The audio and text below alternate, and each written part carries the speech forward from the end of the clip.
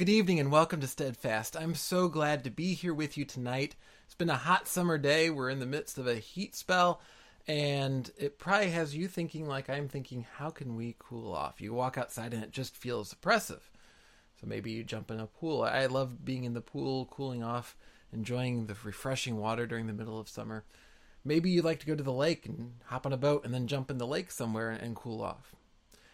Now, not every boat is meant to be just a pleasure boat to go and find a place to enjoy cool water and refreshment, though. Sometimes they're carrying cargo. A lot of times they're carrying cargo. And I read it over the weekend, the story of a sinking sheep ship, a ship that was intended to haul sheep from one Arabian country to another, but it didn't make it.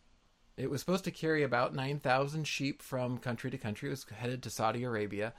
But they decided to put extra sheep on, and they put 15,000 sheep on this ship instead of the 9,000 it was supposed to hold. And it ended up sinking.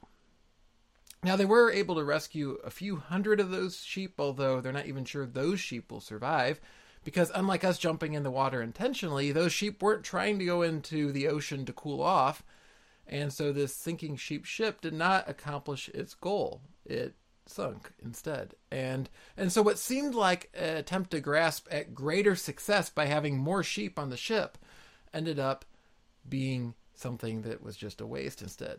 Sheesh. So often we do the same thing. We see an opportunity for success or what we think is success, and so we start piling onto the ship of life all these sheep, and it ends up sinking. And then we look at it and we think, well, why did I do that? Because now I don't have my ship and I don't have my sheep. And yet we do it again and again and again. And Satan loves to pull the wool over our eyes and cause us to do it again. And one of the ways he loves to do that is to make us think that being self-interested, loading up our ship with the sheep of self-interest, of pride, of importance of self and opposition to others will somehow offer success. Yet it ultimately leads to us sinking. And as we continue our series tonight, Agur is going to cause us to have to wrestle with that. He's going to present some pictures of the sorts of ways that our hearts play into our self-interest that end up sinking our ship. So let's come before our God and ask that he would help us to see that so that we don't keep doing it. Would you join me in prayer? Father, so often it seems like we're loading up our ships of life with things that are going to lead to success, and yet, in fact, what we're doing is we're loading up with things that will sink us. Would you help us to see the things that are displeasing to you and against the purposes that you have for us in life, and instead only seek to haul the cargo you intend? Would you help us to trust in you and trust in your grace enough that we don't feel like we somehow have to watch out for ourselves and somehow overload the cargo with things that we think will somehow fix life, but instead that we see that you have it under control. We pray in Jesus' name. Amen.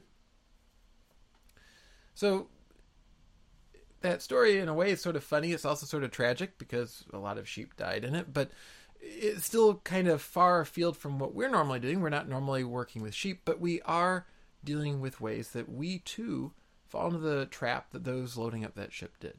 And it really does lead to destruction. Sometimes it's just temporary destruction. Sometimes it's just chaos in our lives. But sometimes it's leading us far, far away from God and into the worst sorts of destruction. And so we're going to turn tonight, starting in verse 10 of Proverbs 30. If you have your Bible, please turn there. And we're going to see some different pictures that are meant to help jolt us into seeing this. Now, last week we began this series and we looked at the first 6 verses. We are skipping verses 7 to 9, not because those verses aren't wonderful, but we actually looked at those the second week of our other series on Sunday nights, Blessed, and they really transition into where we're going tonight. Those verses talk about Agur's prayer that he would neither be too rich so that he thinks he can depend on himself, or too poor that he might end up resorting to, again, depending on himself by stealing or what have you, to somehow survive. And he prays instead that the Lord would provide him with just enough. Now we see people who aren't willing to ever see enough. And I say people that aren't. What I really should say is all of us who aren't. Because in some part or parts of our life, we probably aren't willing to say, I have enough. And it may be actual financial security, it may be possessions, it may be success, it may be people's appreciation, it may be all kinds of different things, but there's usually something where we say it's not enough. Let's take a look at these verses and see what Agur has to show us. He says in verse 10, "Do not slander a servant to his master, lest he curse you, and you be held guilty. There are those who curse their fathers and do not bless their mothers. There are those who are clean in their own eyes, but are not washed of their filth. There are those who, how lofty are their eyes, how high their eyelids lift. There are those whose teeth are swords and whose fangs are knives, to devour the poor from off the earth, the needy from among mankind. The leech has 2 daughters, give and give. These 3 things are never satisfied, 4 never say enough. Sheol, the barren womb, the land never satisfied with water, and the fire that says enough. The eye that mocks a father and scorns to obey a mother will be picked out by the ravens of the valley and eaten by the vultures." Now, that sounds like a lot of different things going on, doesn't it? And it's easy to read Agur's words like we do a lot of the rest of Proverbs, where the individual proverbs aren't really meant to be held together. But this section of Proverbs really is more of a single unit, and we're intended to see these things together. Agur is giving us different pictures, but they're building a case. And what we see here is really boiled down to in verses 12 and 13, where he talks about the people who think they are great and think other people aren't. If we look back at verse 13 again, he says, "There are those, how lofty are their eyes, how high their eyelids lift." So they're looking up at themselves, they're thinking about how great they are, while on the other hand, they don't realize what's wrong with themselves. Those lofty eyelids lifted up, they can snub other people, but they need to be looking at themselves. Verse 12, "There are those who are clean in their own eyes, but are not washed of their filth." And this is the core problem here. And everything being described, we're dealing with people who think that they are great, that they have it together. And if we look in our own hearts, that's what we want to think of ourselves. Even if we say, well, I don't have anything together, my life's a mess. Oftentimes we want to pat ourselves on the back for recognizing that I don't have anything together and my life's a mess. And so it's sort of funny, even in that, we find ways to affirm ourselves. I get it, these other people don't. That's a constant human temptation. And he gives us some different ways this plays out. For example, verse 10 is someone who sees a servant, it could be slave, someone who, in other words, is in a lowlier state in society, and he goes and slanders that person to that servant's master in order to just cause harm to someone who isn't seen as worthy. But Agur cautions in verse 10, "Lest he curse you and you be held guilty." The person thinks he can get away with it. Well, I'm just slandering a servant. That servant's not going to do anything to me because I'm high and lifted up. I'm important. And yet this is going to ultimately bring that person destruction. We see throughout Scripture the dangers of speaking falsely of someone and the implications of a curse. And we don't often think about those today, but it's certainly meant to cause us hesitation. It matters even when speaking of the people who are least seemingly capable of defending themselves in society, that we can't just get away with stuff with them. And we see that again, for example, in verse 14, where he talks about those who devour the poor and the needy. Especially in a society like this, there's no welfare net, there's no giant societal organizations or governmental programs trying to help people. There is simply what God calls his people to do, and there's a lot of that, and we'll get more into that in a moment. But certainly the temptation could be to think, well, if you're in a very bad spot financially, I can take advantage of you because what in the world are you going to ever be able to do to me? And there's nothing you have to offer me, so why don't I just take advantage of you? And in that, we start to get this picture of a heart, and even if we don't live these exact scenarios, but a heart that's really evaluating other people in the sense of, what do you have for me? What's in it for me if I interact with you? And if there's nothing, then I can look down on you. And we see that as well in verse 11, those who curse their fathers and do not bless their mothers. Someone who who looks at their parents and says, they're of no use to me at this point. They're no advantage to me. So in different ways, we're seeing reminders of those who aren't well off in society, those who simply maybe we feel like can't contribute for whatever reason into our lives in this moment. The challenge being we're evaluating people for what they can do for us and then casting them off because we view ourselves as important enough we don't need to worry about them. But maybe we look in some sense clean. We look at ourselves, as he says in verse 12, and see cleanliness. And that's often because we do certain outer rituals or practices that seem to testify to us of what it would look like to be clean, to be faithful, to be righteous, to be pious.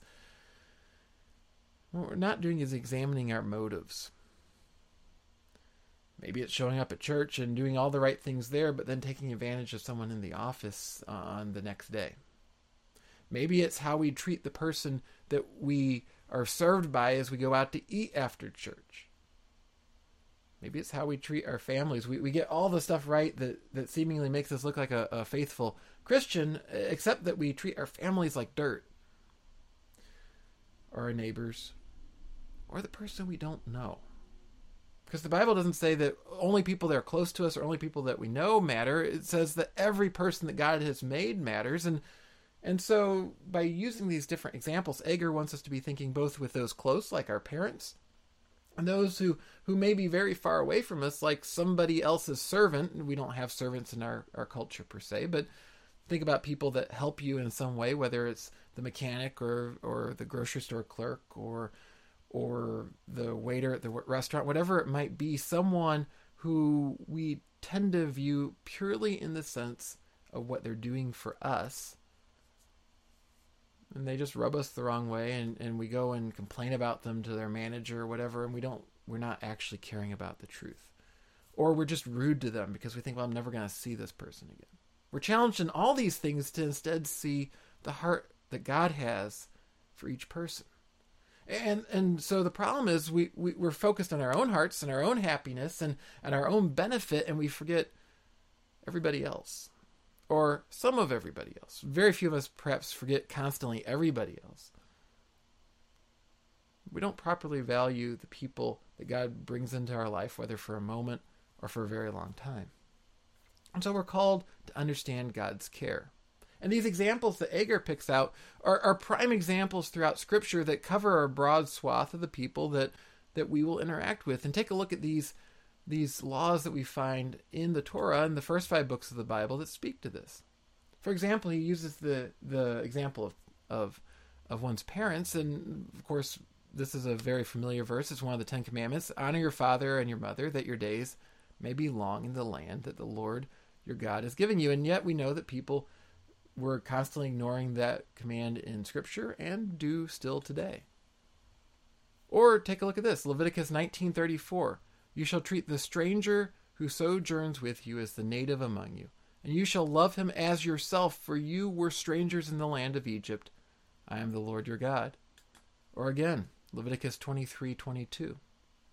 And when you reap the harvest of your land, you shall not reap your field right up to its edge, nor shall you gather the gleanings after your harvest.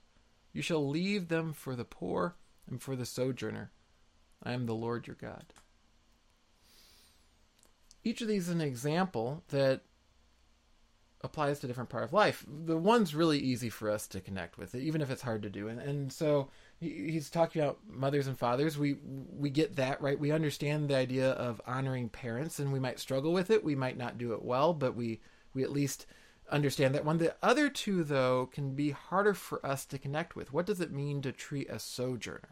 Or what does it mean for us to treat the poor by not reaping our field all the way? These are very much more alien concepts. And so let's think about those for a moment.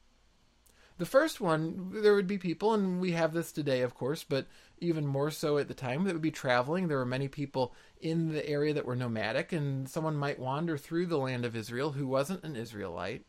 And in that, they would be called to follow the laws of Israel, but when you were nomadic and you were traveling into a different land, It wasn't just that you were expected to follow the ways of that land. You were often viewed in such a way that even if you did, you were still lesser. And the temptation would be to view the person that comes in as somehow not worthy of the same treatment and the same protections that you would give to someone who's one of your fellow compatriots, someone who's a fellow citizen. And Scripture challenges us when someone comes who isn't part of our group, and whether that's just our little societal group, our little social clique, our church group, our work group, whatever it might be, or on a larger level, someone who we encounter who, for example, if you're listening here from the United States, someone who isn't an American that comes through, to genuinely think about that person and to treat them as you would like to be treated yourself. Apply the golden rule, even though they are not like you in some way or another, not like me in some way or another. And we frequently struggle with that. When someone's different, we struggle to treat them with the same kind of treatment that we would like. But Scripture is explicit on this. We're called to do it. We're called to see that value and not to devour them like the underprivileged that Agur is talking about. Likewise, the poor, and again, this is a concept that's a little hard for us to understand if we're not farmers today. But in a society that didn't have any kind of social safety net for people, if they couldn't afford food, or if they had a field and it was destroyed, or whatever might happen, they were going to starve. There wasn't a food pantry. There wasn't a welfare check. There was nothing. If you didn't have food, you just died. And so what does God do with his people? He says to his people, when you're harvesting your field, so clearly there's a harvest for you, clearly you're enjoying some of God's provision in that way. Don't hog it. Leave some of it. Leave the edges. Don't be perfectly clean in the way you harvest your field. And then the law said that the poor could come, and they were within their rights to come and reap what was left. They could take some of the grain or whatever was there and enjoy it. And that way there was a provision for those who needed food. Now, unless you have a farm field, you can't even begin to do this. And today, we don't have poor going down to the farmland and generally speaking, as far as I know at least, and looking for some grain that hasn't been harvested. But we can apply the same principle. And we can do that by, for example, however we receive our income, if it's not through growing crops, if it's through money, thinking about that money and thinking about that harvest and thinking about how can I use some of that to help those in need. Certainly, as we serve together and we give together as a body and we give to the church has a calling to do that. We should be helping those in need. And likewise, we're called to do that as individuals. And so we can start to see that even though it feels a little bit alien in the particular presentation. We're called to care for others. And that's the big point that Agur wants us to see. And yet we say, but who's going to look out for me? Is anyone going to care for me the way that I'm supposedly supposed to care for others? And we think, well, if I want to enjoy success, it's not going to work that way. The ones who devour the poor, the ones who just cast off their parents, the ones who look down on other people often get ahead. We say they seem to be really, really successful. But are we measuring it properly? Let's think about hamburgers for a moment. Here's a delicious cheeseburger I took a few years ago at a restaurant that's unfortunately no longer open, but I think most of us appreciate a really fine cheeseburger. And oftentimes we want to know, well, how much does it weigh? Is it a good size burger? Is it going to fill me up? Do I need to order a double burger because the patties are so thin? Or is it a really thick burger, etc.? And certainly fast food restaurants vie for attention by advertising how big their burger is. And for example, we know about the Big Mac and the Quarter Pounder with cheese at McDonald's and how much they weigh. And there's a story that's gone around, and I looked up, it's actually sadly true, about a number of decades ago when A&W decided to try to get the upper hand on McDonald's. They released a third of a pound burger to compete with McDonald's Quarter Pound burger because they thought if they offered a bigger burger, people would gravitate towards that and they could win a burger war with McDonald's. However, it failed miserably. And so the executives started doing research into why it was failing miserably. And it came down to, at least in a large part, to a really sad fact, which is that people don't understand fractions. They looked at a third and they saw the 3 and they saw the 4 and Quarter Pounder and they thought, well, 4 is bigger than 3. And if you remember fractions from school, that's actually not true. It's the opposite. The quarter-pound burger is smaller than the third of a pound burger, and yet a very significant portion of those who heard the ads for this bigger burger actually thought it was smaller, and so they didn't seize upon the bigger burger that was a better value. The problem is, even if we understand fractions, we often don't understand success, and we look at this momentary success of looking out for ourselves, and it looks like a bigger burger. But in fact, we're getting the fractions wrong, and we're seizing onto something that's actually smaller and more limited, and ultimately is going to be passing and it's going to fail right before our eyes.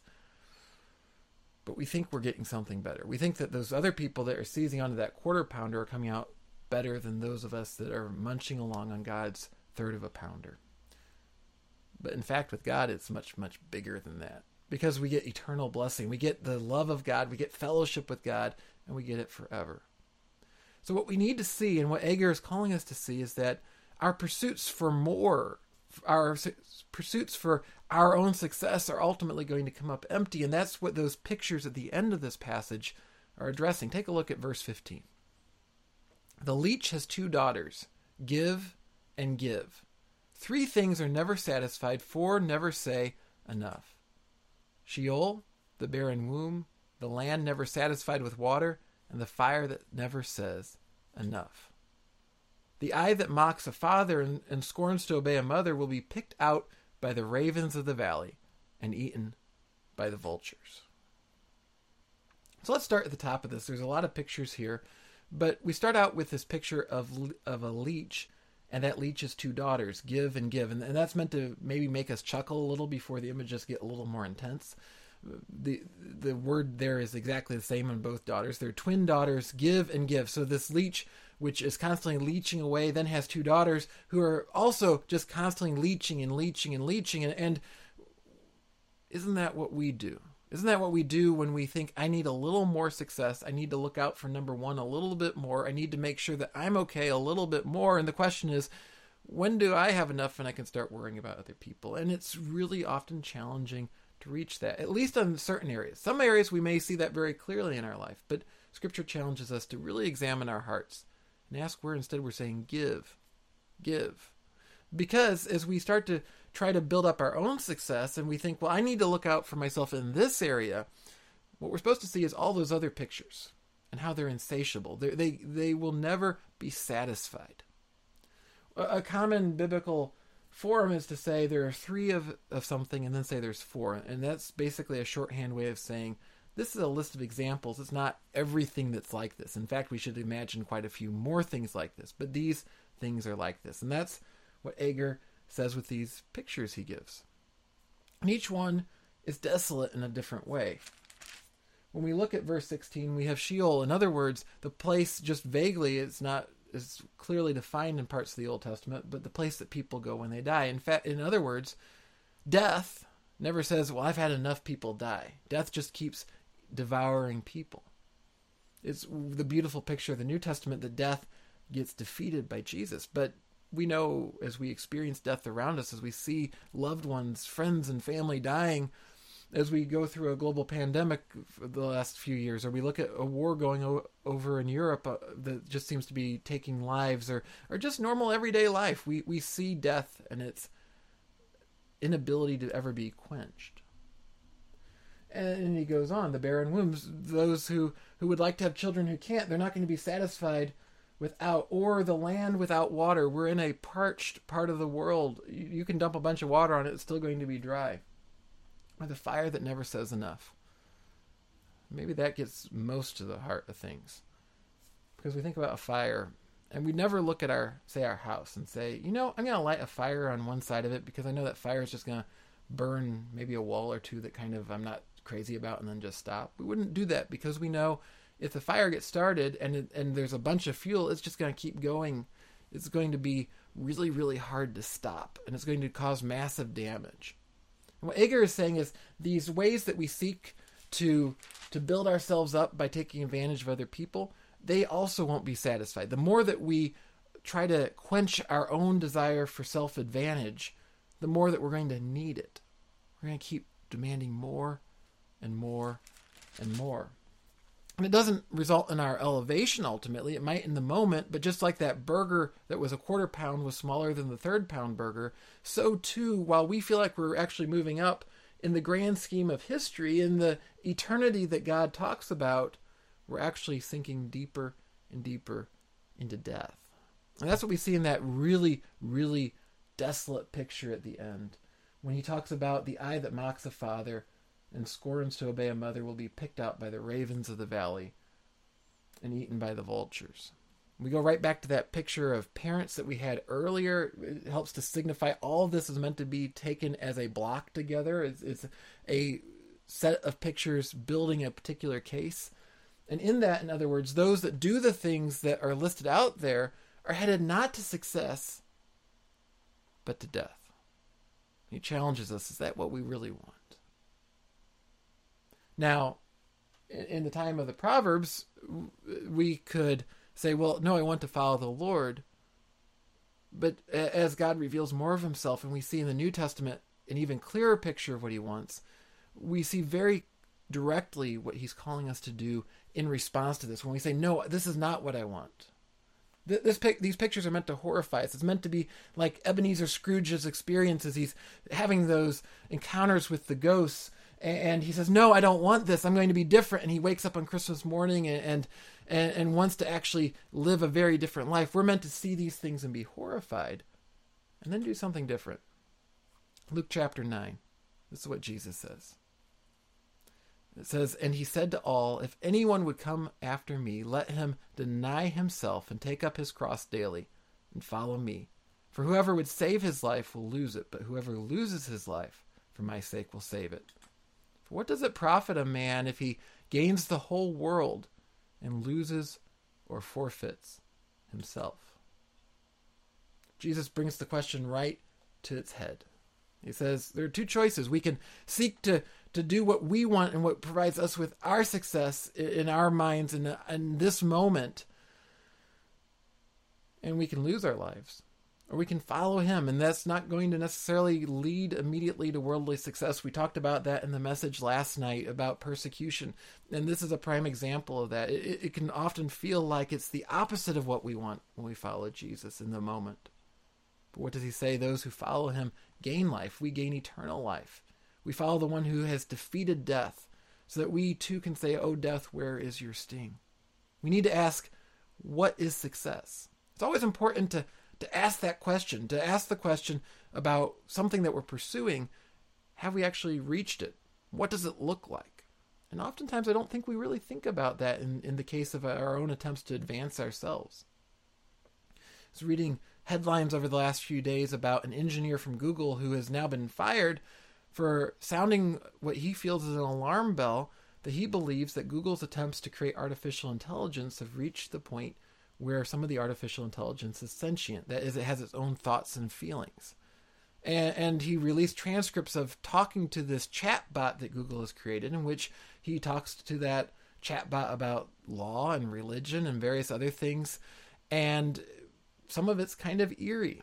There are questions of what we're doing with AI. Of course, science fiction loves to play with that.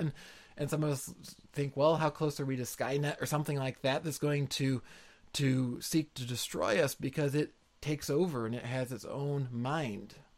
And so I guess for decades now we've kind of feared it, and we've also sort of poo-pooed it. Okay, that's something grand for science fiction, but will it happen? But here this engineer actually believes it has. And there's a lot of debate on whether it has and how you would ever determine if it has. Because if you create really good artificial intelligence, if you think about something like, say, Siri or one of those other virtual assistants that we now depend on, Google Home, that sort of thing. When we call out to them, they sort of seem to interact with us, and yet we also know that they're pre-programmed responses. And now we've gotten a little further, and for example, I use video editing software that can add in details that were missing in video and make it look better. And it wasn't there. It figures it out. And so we're making all this progress, but it's still based on things that are being programmed in. If, in fact, this Google artificial intelligence is sentient, it's thinking on its own, that's a whole new thing. And it brings up all kinds of ethical issues and how it's used and whether it should even be created and so on. But the key thing that needs to be defined is is it or not? What does that mean? And this is a whole new area. We don't even know how to define it. And if you follow the science fiction, you might say we won't know soon enough. But the question is, what is it? The same thing's true as we define success in our lives. And oftentimes we kind of let it out there vague and we don't know until it's too late because we've based our life on something that's ultimately not genuine success. But Agur here calls us to recognize what success really is. To recognize that God's success is different than worldly success. But it's not just different, it's better. It's lasting. And that's what God intends for us to experience. That's my prayer for you and for me, that we would experience that. And so now would you join me in prayer as we come before the God who gives the only genuine and lasting success. Let's pray. Father, so often we come up with these sort of vague senses of what will be success for us, or maybe even very specific ones, but we don't really ask the question, well, then what? What happens in 10 years or 20 years? What happens when we die? But you call us to look at eternity with you, to look at your heart, and to see that success in this moment, even when it doesn't feel necessarily like success in our own minds, is success because it's advancing your kingdom and drawing us closer to you and allowing us to experience more fellowship with you. And in that, it genuinely is success. Lord, would you give us your heart? By the power of your Spirit, would you direct our hearts to love the things that you love and to count success what you count it? And would you let us rest in your grace as we do that? We can't do it on our own, Father, but we pray that you would empower us to. We ask this in Jesus' name. Amen. I hope this message was an encouragement to you. And if you would you help me out in letting more people know about God's kingdom and its success? You can do that by sharing this video on your social media account, liking it so that the various AI that's out there can know that people appreciate it, and maybe subscribing to our Facebook page, our YouTube channel, following us on Twitter, doing those sorts of things so that you can help get the word out. Together we can speak about God's success and help a world that's trying to figure out what in the world matters understand what really does. Well, this was a heavy week, but next week we are going to shift gears a little as Agur goes on and look at things that are wonderful. And it's going to be, I think, a really encouraging time just reflecting on what God has made and how wonderful it is. I hope you'll join me at 7 p.m. next Monday night for that. In the meantime, I'd encourage you to come on Sunday night and join us for in-person worship at Little Hills. If you can come in person, it would be great to see you there. And of course, we're always delighted to have our online community joining us from around the world on Sunday nights as well. We're all together, whether we're in person or online, celebrating our good and faithful God. We did have a few problems this week if you were tuning in online, and we will be posting a full copy of that service later this week. So if you missed it, you can take part. But hopefully that'll be fixed for next week. And of course, whatever technological issues come into play, we know that God is with us, and we will continue to seek him in everything we do. We can also do that by joining in studying the Psalms together. I'd encourage you, check out Psalms 70, 71, and 72 this week as part of our Bible reading plan. And then please go to the address on screen, grow.faithtree.com. You can check out Melanie's devotional going over these particular Psalms. And then join in the discussion at the bottom. There's a comment section. Add your thoughts. What strikes you about these Psalms? And together we can encourage each other in seeking God's success rather than worldly success. If there are any ways I can pray for you today, I'd love to hear from you. Shoot me an email at the email address on screen. Leave a comment in the comments below, and I'll follow up after this message. It's always so great to hear from you. What a joy it is to share in prayer and discussion together. Hope you have a wonderful and blessed week, and I will see you again next week.